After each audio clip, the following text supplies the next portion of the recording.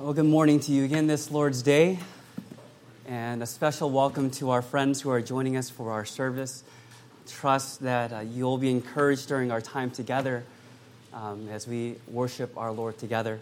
But it's a joy to be behind the pulpit once again, and I'm excited to continue this study that we've begun as a church body. For the past month, we've been going through a series called Church 101. And what we wanted to do is we wanted to introduce to you what our church is about. What are the essentials of this church? What are the distinctives of San Francisco Bible Church? And Pastor Henry has pointed out in the first couple of weeks that our church is firstly about disciple making. It's about fulfilling the Great Commission both individually and corporately. But secondly, the church is also about speaking the word of God to one another in the power of God, and we saw that last week. And last but not least, I want to suggest to you this morning that our church is about the gospel. We are about the gospel. The gospel simply means good news. It is the news concerning the person and work of Jesus Christ. It is the message of the Christian faith. And I realize that for many of us, when we come before the topic of the gospel, the temptation is to say in our hearts, gospel? Again? I know the gospel. I believe in it. I hear it all the time. But listen to what the Apostle Paul says about the gospel. In Ephesians chapter 3, in verse 8, he says, "To me, though I am the very least of all the saints, this grace was given to preach to the Gentiles the unsearchable riches of Christ." He is saying the gospel message that he is to preach, its truths are unsearchable. It is endless. It is infinite. That we can never behold all of its riches. And this is why Martin Luther concludes with this: the gospel cannot be preached enough and heard enough, for it cannot be grasped well enough. And moreover, he speaks to preachers that our greatest task is to keep faithful to this article and to bequeath this treasure to you when you die. It was Jerry Bridges who says that we must preach the gospel to ourselves every day. See, if there's anything in life that we should be passionate about, that should take first place, it is the gospel. And that is our conviction. That the gospel would be central to our church and in our ministry and in our lives. And as believers, we ought to grow in our understanding of the gospel, to love the gospel of our Lord and Him more and more each day, and then be changed by the gospel as we live in light of it. And that is my hope for us this morning, as we continue to walk together as a church through the Word of God. And so for our time together, I want to take you to Matthew chapter 20 of your Bibles. And if you have your Bibles, turn to Matthew chapter 20. And here Jesus is teaching a parable. And as you know, a parable is an earthly story with a heavenly meaning. Jesus would often tell stories that his audiences could relate to. But contained in it are spiritual truths that he wanted to convey. This parable reveals to us some important truths about the nature of the gospel, about who God is and how it affects us. And so as we turn there, as we look to Matthew 20 this morning, let's commit our time to the Lord in prayer and let's ask for his help. So let's pray.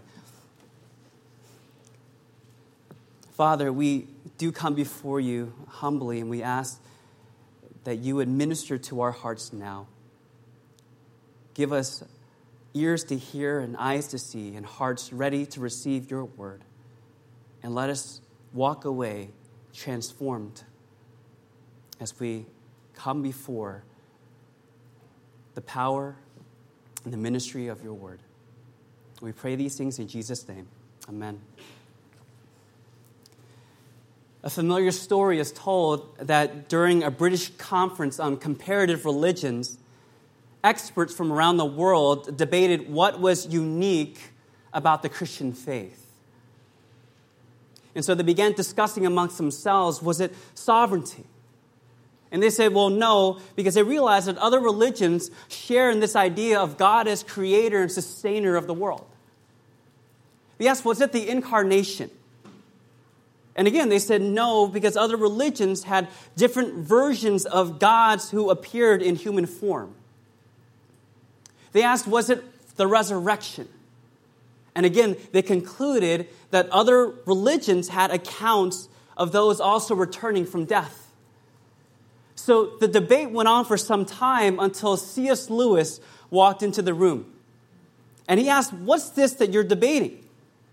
And so they told them that they were discussing Christianity's unique quality among world religions. And Lewis responded, well, that's easy. It's grace.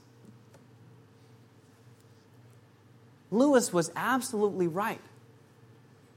Grace is what distinguishes the gospel from all other religions. See, inherent in the religions of the world is a belief system of salvation by works. That you can somehow earn God's favor by what you do and how much you do and where you do it. So that religion teaches that a person merits their salvation and heaven and the afterlife or nirvana or enlightenment or whatever your end goal is dependent upon your good deeds, your morality, your obedience. But this is what makes the gospel of Jesus Christ, that he comes to preach, so unique and so glorious, is that according to Paul, it is by grace that you have been saved through faith. And this is not your own doing, it is the gift of God, not a result of works, so that no one may boast. See, grace is what makes the gospel distinct and God so glorious. The Greek word for grace is charis, which is where my wife's name Carissa comes from. It's Carissa, not Clarissa, okay? It's charis, not Claris, okay? So just FYI, okay? But it describes God's unmerited favor towards sinners. That's grace. And our Lord Jesus Christ often spoke of it. And it was this characteristic of the gospel that he highlights in this passage of Matthew 20. You notice here, as we look at Matthew 20, our Lord, he won't define grace for us. Rather, he illustrates it because of how rich it is. And he does so in the form of this story to teach us much about who God is and his grace and how we are to respond. So I want to begin by walking through this parable and then drawing some principles from it. As I'm doing that, I actually have some slides that I've prepared, and so I'm going to get that ready for us. Thank you. And so let's read through Matthew 20 in verse 1. For the kingdom of heaven is like a master of a house who went out early in the morning to hire laborers for his vineyard. Verse 1 sets the context of this parable for us. Jesus tells a story to illustrate what the kingdom of heaven is like.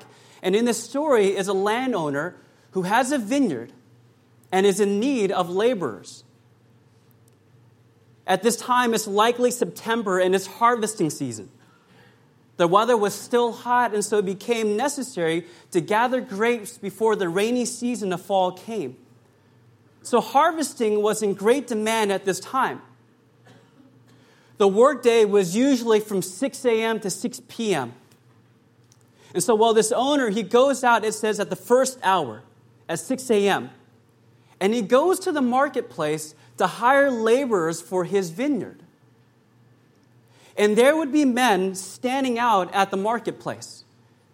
It would maybe be like a scene from the time of the Great Depression, where you would see men lining up at the docks waiting for someone to hire them for a job.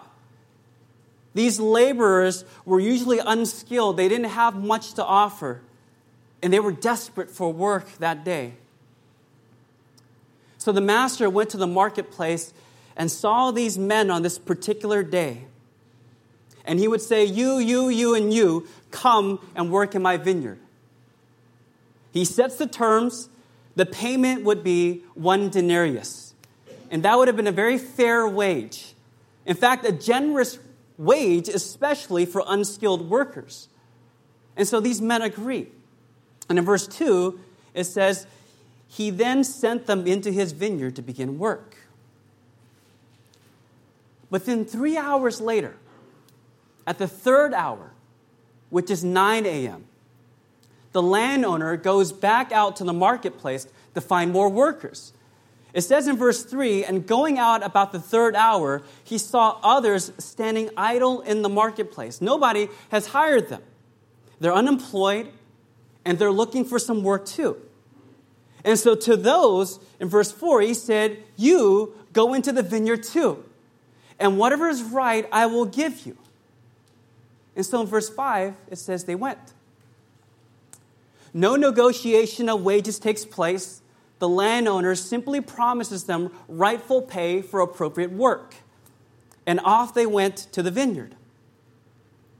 But then the story goes, the master comes back out to the marketplace on 3 more occasions. He goes out again at noon, at 3 p.m., and he goes back out at 5 p.m. to the marketplace. 5 p.m., 1 hour before the end of the workday. And he sees men still standing there at this hour. And so he asks in verse 6, why do you stand here idle all day? And they said to him, because no one has hired us. And so he says, you go into the vineyard too.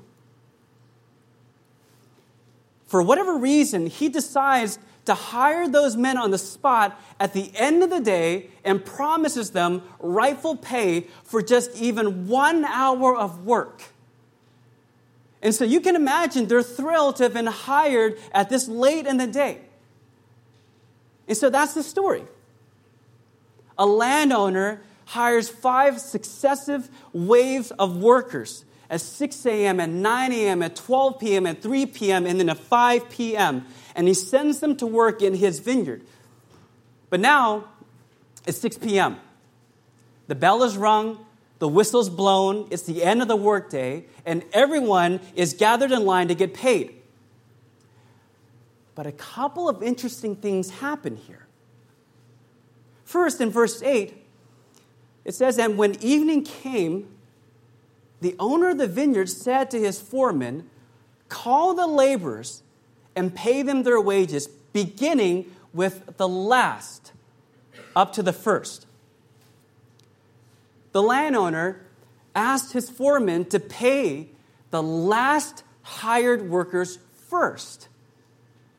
You think, isn't that a little odd? Right? Usually, we'd pay workers in the order of hiring the first to the last. But this landowner instead gives specific instruction to do the opposite. The workers who were hired last are to get paid first. And those who were hired first get paid last. And so these men who worked for 1 hour, maybe less than an hour, if you kind of factor in travel time from the marketplace to the vineyard, they're in the front of the line. And those who worked all 12 hours of the day are in the back. And so that's unusual. But then a second unusual thing happens. Verse 9, it says, and when those hired about the 11th hour came, each of them received a denarius. So the workers who were hired at the end of the day worked less than 1 hour, they get 1 denarius. How do you think they reacted? Like, dude, this is amazing. Okay, we work less than an hour and we get an entire day's wage. Unbelievable. Life is good. Okay, so that's probably how they felt, right? Now, how do you think those in the back of the line felt? They see this and they're probably elbowing each other. Like, this is awesome. Okay? If they get 1 denarius for 1 hour of work, do the math. We work 12 hours, that's 12 denarii, okay? This is our lucky day, fellas, okay? We're going to have a little extra in the bank. Okay, going to buy that new iPhone 1, okay, back in the day, okay? We're going to have a happy commute home, okay? And then they get to the front of the line. Foreman says, here you go, a denarius. What? You can imagine the shock and disappointment they had. Well, you don't even have to imagine because they didn't hide it. They actually complained out loud. It says in verse 11 this, and on receiving it, they grumbled at the master of the house, saying, these last worked only 1 hour, and you have made them equal to us who have borne the burden of the day and the scorching heat. And the master replies to this group of men. And this is really the heart of the story. And so let's read on to finish this account. In verse 13, he replied to one of them. Notice what he calls him.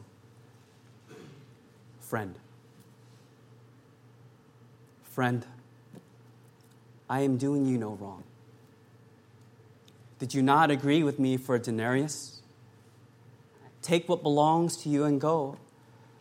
I choose to give to this last worker as I give to you. Am I not allowed to do what I choose with what belongs to me? Or do you begrudge my generosity? So the last will be first, and the first will be last. And that's a parable. It's a simple story, but we know that it's much more than that. Jesus tells us this parable to teach us some rich truths that speak to the grace of God. And so I want to draw several principles about grace from this account. And I believe the first deals with God. We learn a great deal about the character of our Lord, and in particular, the grace of God is shown in the eternal life that he gives to sinners. See, this parable is really about God. He is front and center in this story, and our Lord is unmistakably cast here as the landowner. He is the master of the estate. And Jesus has us focus on this landowner who gives generously. And what he gives generously is this: eternal life. He gives salvation. He gives the hope of heaven. That's what this denarius in the story represents. How do we know this? Well, this parable is a continuation of what Jesus has been teaching on in the chapter before in Matthew 19. And there we have the account of the rich young ruler. And if you remember verse 16 of Matthew 19, he asks our Lord this question as he approaches him. He says, "Teacher, what good deed must I do to have what? Eternal life." See, that's the topic of discussion here.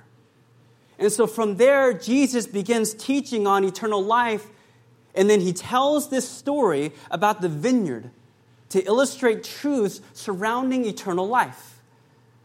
And he highlights specifically God's compassion and his love and his grace towards sinners as the one who gives eternal life. This truth is found throughout the entire story. Jesus cast in this story not only the landowner, but notice the hired workers as well. And as we saw, life for them was desperate. That they were in the marketplace tells us that they were in need of some kind of work. They were near the bottom of the social economic scale, just above beggars. They were unskilled, they were untrained, they were unemployed except for one day at a time, working from job to job to job. So they didn't have much to offer. So each morning they would line up to the marketplace in hopes of being hired. And on this particular morning, the landowner, he goes out and he finds these men waiting there. And so he brings them into his vineyard to work. And at that point, nothing really seems out of the ordinary. But it's what happens in the third hour and beyond that tells you something about this landowner. This man goes back out not once, not twice, not 3 times, but 4 times more to bring more workers to his vineyard. And each time he found them, it emphasizes that these workers were what? Idle. Not that they were willfully idle, but they couldn't find work. And they waited. And it was this landowner himself who initiates, who seeks out, who calls for these laborers and brings them in. A question that you might ask is, why does he keep coming back out? Does he not know how many people it takes to harvest? Does he not have proper foresight and plan accordingly? Why does he journey back each time to the marketplace? You would think after a while, he would say, okay, there's X number of acres of land. It takes so many people working so many hours to pick X number of grapes. Okay, so why does he keep coming back out? The only answer to this is that he represents God. And he's coming back not because he needs more workers, but because he wants to give work. He wants to give a denarius. He goes to the marketplace and he sees them in their situation. Unhired, unwanted, unneeded. And his heart breaks for them. And he has compassion for them. On these workers who really had nothing to offer. I mean, this is so evident that the quality of workers available lessens as the day progresses and each time he comes out. See, the young, the strongest, and the capable are those likely gone first on any occasion. And yet this landowner, he goes and he finds these 2nd, 3rd, 4th-tiered men. These were the ones idle. And remember, he asked them, why are you idle? And he tells them, because no one wants us. They were the leftovers, the scraps for work because they are older, they were slower, they were less capable, and they didn't have much to offer. And yet the landowner looks upon them with a heart of compassion. And he tells them, you too, go to the vineyard, do my work, and whatever is right I will give to you. And with gratitude, they go. And he does this up until the very last group of workers. When there's only an hour left in the workday. And he says to them, I don't need you. You can't really do much for me at this time. You won't contribute much to my vineyard. But I want to take you anyway. I want to set you to work. And I want to pay you.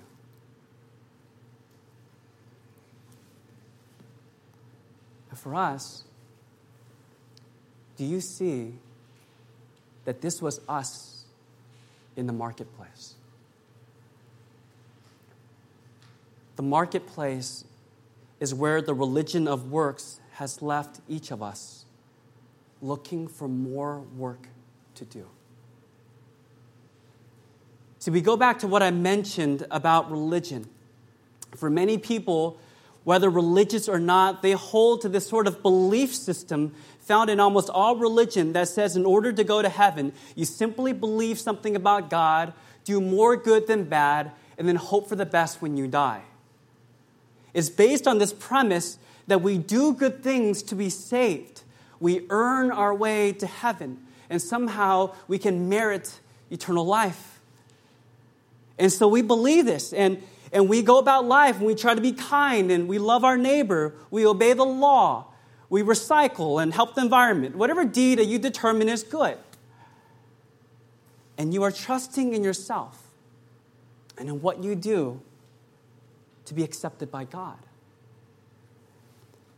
But a question that I ask people all the time is, how much good is enough? How much good must you do to make up for your bad? How much right do you need to outweigh the wrongs? And at what point do you realize that you've tipped the scales in your favor? And all the people that I talk to can never, ever give me a definitive answer. They say, I don't know. It's not up to me to decide. It's for God.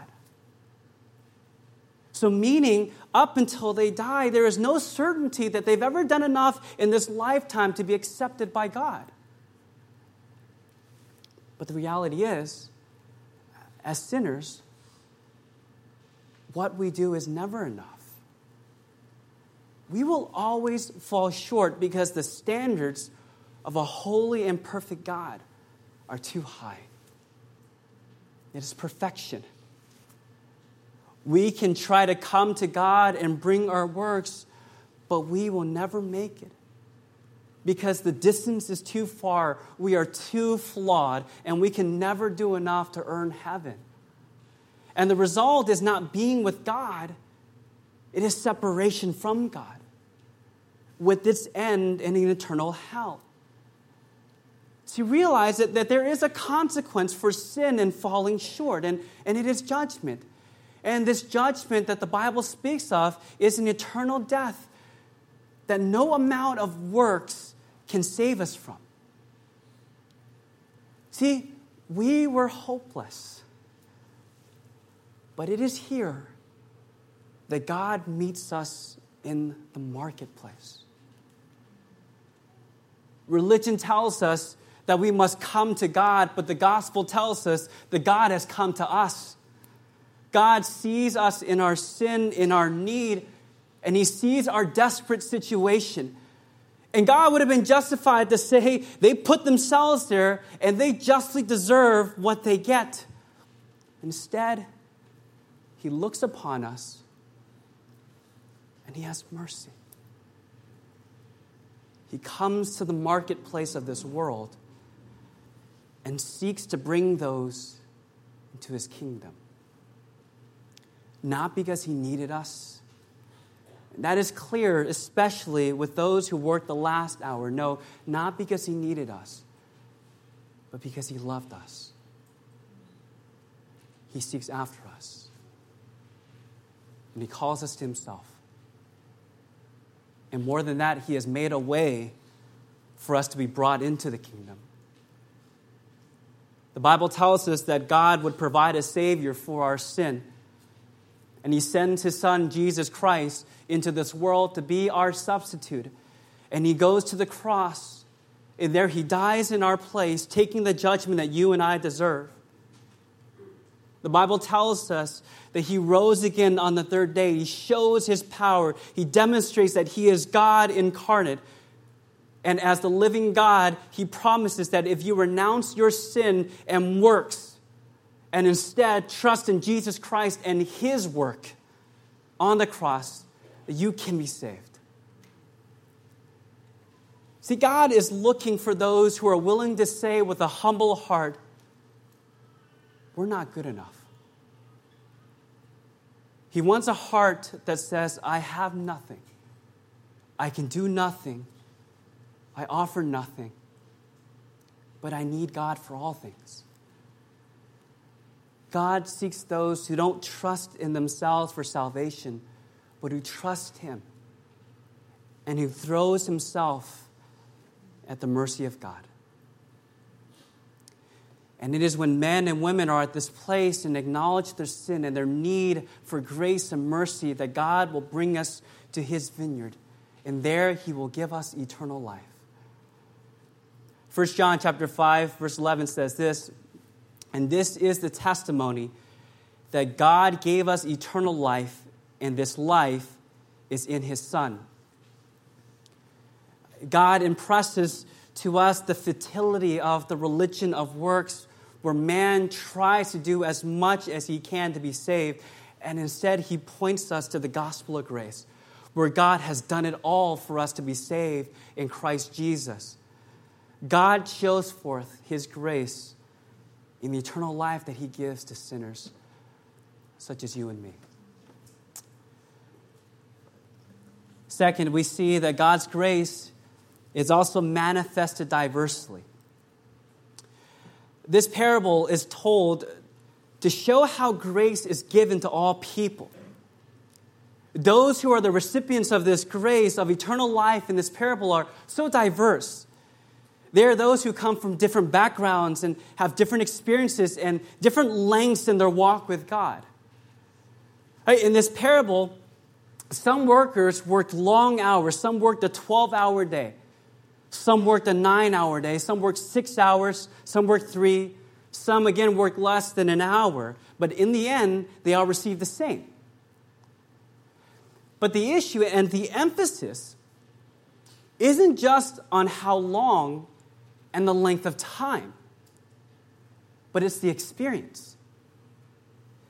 You go back to this parable, and some of the workers worked all 12 hours, but it wasn't so much the length of time that they were concerned with, but notice their response upon receiving the same 1 denarius as everyone else. In verse 12, these last worked only 1 hour, and you have made them equal to us who have borne the burden of the day and the scorching heat.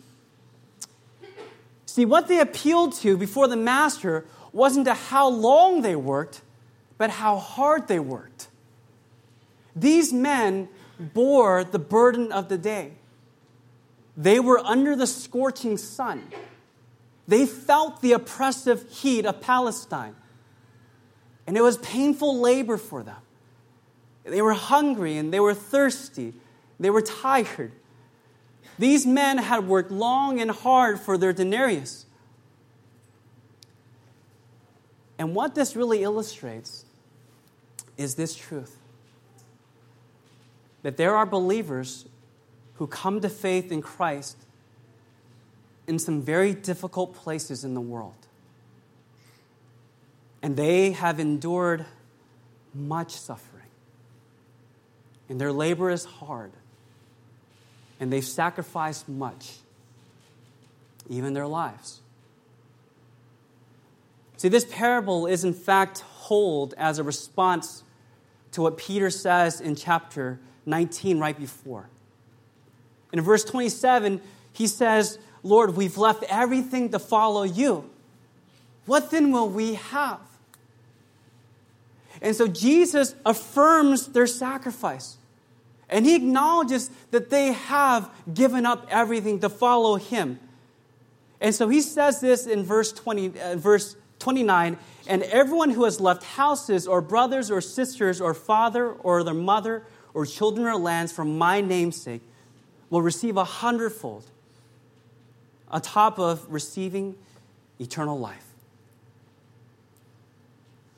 See, the disciples counted the cost of following Jesus. And it is a sobering truth that we're reminded of, and that at times we forget that at this very moment now, where we are enjoying the freedom to worship, there are believers around the world who are in bondage, who are persecuted, and are being martyred for their faith. The statistics are staggering, and they tell us a lot. Just a few facts here. Christians, according to studies, are the most persecuted religious group in the world. More Christians were martyred in the 20th century than in all other centuries combined. An average of at least 180 Christians around the world are killed each month for their faith. Christians in more than 50 countries face persecution from their governments, and they're called what's restricted areas. In 41 of the 50 worst nations for persecution, Christians are being persecuted by Islamic extremists. You hear in the news about ISIS and Boko Haram and Al-Qaeda. For them, one of the primary targets for their attacks is church. And it is claimed that 105,000 Christians are martyred for their faith each year, with many more who suffer and die unaccounted for, who are forgotten or are largely unknown. Yet I want to contend, we must know. It's easy for us to turn a blind eye and not want to think about what's happening out there. But it's important that as believers, we are aware of what's happening in the body of Christ. For Paul tells us, when one member suffers, all suffer together, for we are one body. We ought to know who our brothers and sisters are, that we might bear the burden with them, that we might stand with them, that we might pray for them. In fact, we are instructed to. The author of Hebrews says this in Hebrews 13. He tells us, remember those who are in prison, as though in prison with them, and those who are mistreated, since you are also in the body. I remember being challenged early on by roommates of mine in college to know about the persecuted church and to pray for these believers around the world. And at this time, I was introduced to the life and ministry of Richard Wurmbrand. And I read his story in a book entitled Tortured for Christ. And it's actually available online for free if you go to persecution.com. But he eventually founded the ministry Voices on Martyrs, whose ministry continues today after his death, with this clear mission to assist the persecuted church of the world. His writings made such an impact on the church, and it brought a sort of awareness to what's going on in the world. This man was regarded as the voice of the persecuted church. He was called the St. Paul of the Iron Curtain. His story, if I can just share in brief, Richard Wurmbrand was imprisoned for 14 years in communist Russia. And there he was imprisoned for his faith in Christ. His wife Sabina was also imprisoned for 3 years as a labor slave. While in prison, he went through horrific tortures at the hands of the secret police. And he would share some of those experiences. He said the tortures and brutality continued without interruption. In ensuing years in several different prisons, they broke 4 vertebrae in my back and many other bones. They carved me in 12 places. They burned and cut 18 holes in my body. For 3 of those years, he was held in solitary confinement in a cell some 35 feet underground. And he said that he kept sane by preaching himself a sermon every night. But he says that it was there that we developed a sense of responsibility toward them, those being his persecutors. And it was in being tortured by them that we learned to love them. He said that I have seen Christians in communist prisons with 50 pounds of chains on their feet, tortured with red-hot iron pokers, in whose throats spoonfuls of salt had been forced, being kept afterward without water, starving, whipped, suffering from cold, and yet praying with fervor for the communists. He says this is humanly inexplicable.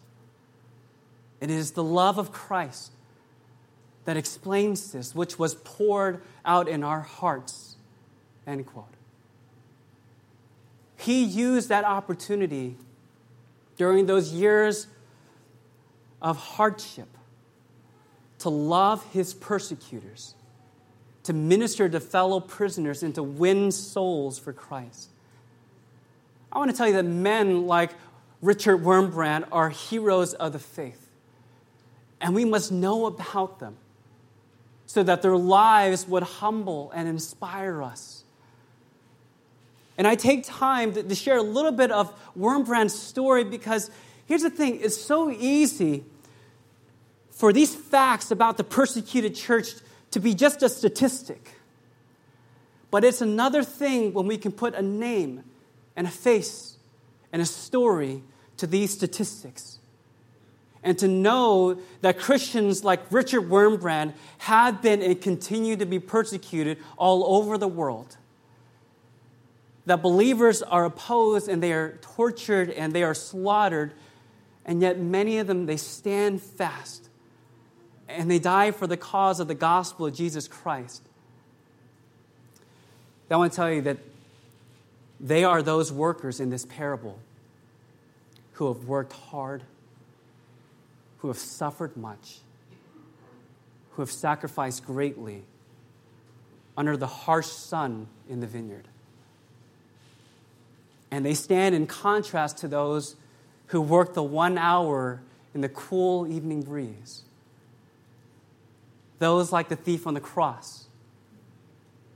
The one who turns to Jesus, if you remember, right before his death and says in Luke 22, verse 42, Jesus, remember me when you come into your kingdom. This man is hanging there. He's dying on the brink of death. And he says that I want to repent. I want to believe. I want eternal life.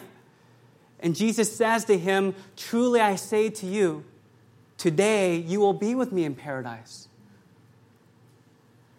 This man who was a criminal for his entire life, wronging people, hurting people, committing evils, people like him will turn to Christ in this last chapter of their lives, will believe upon Christ, and they will get the same eternal life as those who suffer all their lives for the sake of Christ. And we ask this question, is that fair? Brothers and sisters, the answer is no, it's not fair. It's grace. It's encouraging, right, in some ways, because you can be here and up until now, your life has been one of distance from God. You've been living for other pursuits. Your life has been one full of mistakes and regrets. And our Lord assures us that there's grace for you as well. And you can turn to Christ at any moment in your life for eternal life. Well, my question is, where are those like Stephen, Paul, and John Huss, and William Tyndale, and Dietrich Bonhoeffer, and Richard Wurmbrand? Where are those Christians today? They're in heaven, enjoying rewards, much rewards, and the bliss of eternity. They're in the presence of the Lord, and they're experiencing His pleasure. And they've come to know the full joy of their salvation. They are those workers in this parable who have worked hard and have suffered and sacrificed greatly during the day in the vineyard. And you know what? Not everyone suffers for Christ in that way. Like this thief, and even like us. There are those who serve Christ in contrast in the coolness of the evening breeze. Others, like many of us who serve Christ, where there is seemingly no sacrifice for their whole lifetime. They are born in free and prosperous nations. They have jobs. They accumulate wealth. They have their own homes. They drive nice cars. They have good health. They can go on vacation anywhere in the world. They're living in complete religious liberties. They can live out their faith and freedom without any fear of persecution. You look at us, and to my knowledge, we have not shed one drop of blood for the gospel. Sure, I've been criticized. I've been disowned by my parents for a time. I've endured some mild hostility. But I have not shed one drop of blood for the gospel. Because I am one of those who have labored in the cool evening breeze of the vineyard. And I think to myself, is that fair? Is that fair that I would receive this one denarius, eternal life, and the glories of heaven, with all those who went through so much suffering. Is that fair? No, friends. That's not fair. It's grace. That is the grace of God in the gospel. Why would God allow for us to suffer so little compared to those in the world? Why would God bless us with so much when there are so many people who have so little? Why would God allow us to enjoy what we have while others are deprived? We don't know. It is only by His grace. And all we can do is we bow our knees and we praise Him and we thank our Lord. In much the same way that those who worked at 6 a.m. are to be grateful as those who worked at 5 p.m. and received eternal life. Where we learn here that it is all of grace. This leads to the third and final point, and there's a practical application here. And it's a broader one, but it's simply that the grace of God is to affect the way we see life. And the point is to remind us that the gospel message isn't just a set of facts. Okay, this isn't just a story that I tell here and that Jesus tells us for us to intellectually know. See, it is to affect the way that we live. This is what it means to be gospel-centered. That knowing and beholding and celebrating grace, it changes us. And it affects how we see all of life specifically. Look here, when it came time for the first workers to receive their pay, they took exception. And look at verse 12, and this is what it says. These last workers worked only 1 hour, and you have made them equal to us who have borne the burden of the day and the scorching heat. But he replied to them, Friend, I am doing you no wrong. Did you not agree with me for a denarius? Take what belongs to you and go. I choose to give to this last worker as I give to you. Am I not allowed to do what I choose with what belongs to me? Or do you begrudge my generosity? The master is saying this. He says that, hey, I've kept my end of the deal. He was just. He did no wrong. They agreed to a denarius and they received it. And what he chooses to pay this latter group of workers was completely and exclusively his business, and he was perfectly within his right to do so. And so he says the problem here isn't injustice, again, because he gave what he said. Instead, the problem is jealousy. It is envy. It is selfishness. In short, the problem was sin. And he says this, he says, or do you begrudge my generosity? The literal translation for this in the Greek is your eye evil because I am good? The landowner asked whether they were seeing with an evil eye. Was their perspective wrong? And the answer is yes. And it gets to the root of the problem here. See, this isn't about the denarius you received. It's about the denarius they saw the other group received. You notice in verse 12, they complained. Look at how they framed their complaint. Okay? And you can miss this here, but it says, you made them equal to us, and not you made us equal to them.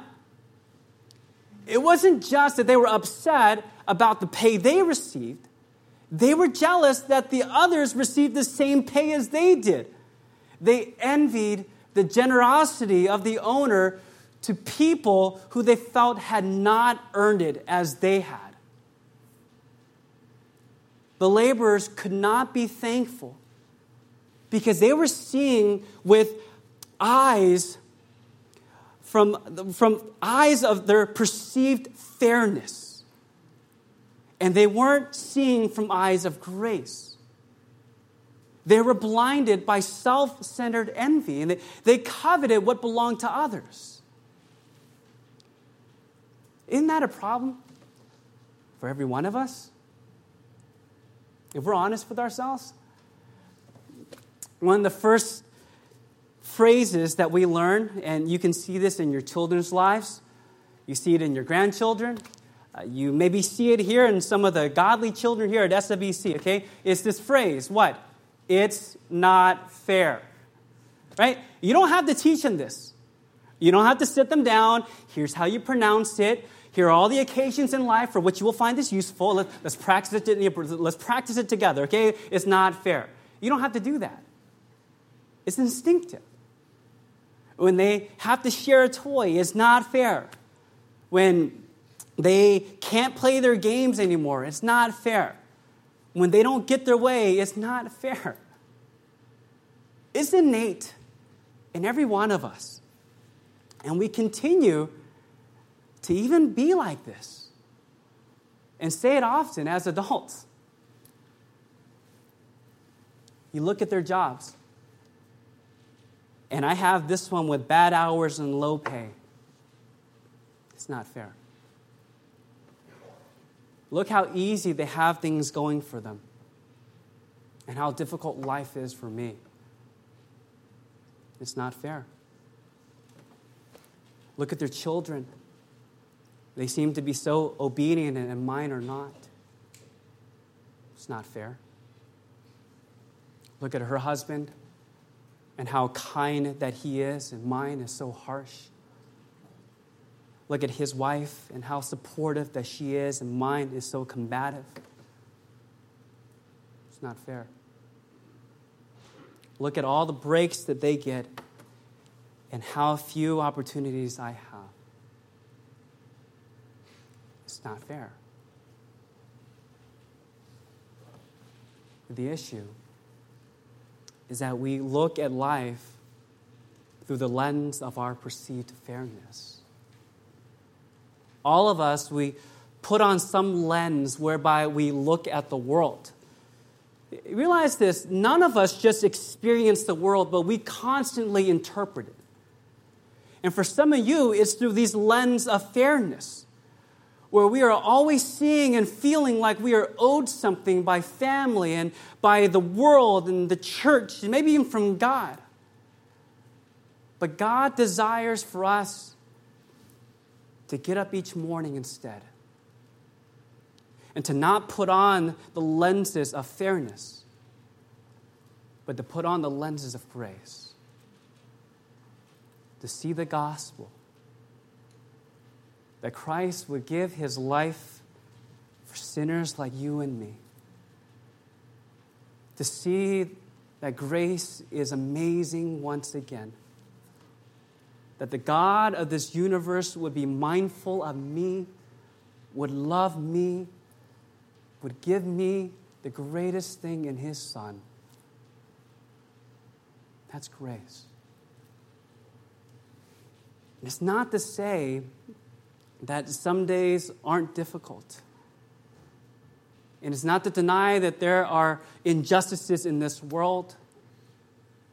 And it's not to argue that you aren't going through a severe trial right now in your life. I don't know. But it's when you put on these lenses of grace, you realize that most days are better than we deserve. That even the hard days that you have, you work to believe that they are for your good and for his glory. And when people succeed, you rejoice with them and you smile because God is gracious. See, the grace that you have come to see in the gospel is the same grace that God continues to show you in all that you have. And when we begin to have this perspective, instead of experiencing life as a series of disappointments, you experience life as a gift. And whatever good in life that you have, you say, this is God's grace. And this is such a profoundly different way of viewing the world. And it is when we look through the lens of grace and in the light of the gospel, the world will look much different than we once knew. And it will look like a better place. And God will appear as he truly is, gracious and good. Let us go before. Let us bask in the gospel. Let us remember his grace and celebrate it as we live our lives in light of who he is and what he has done. Let's pray.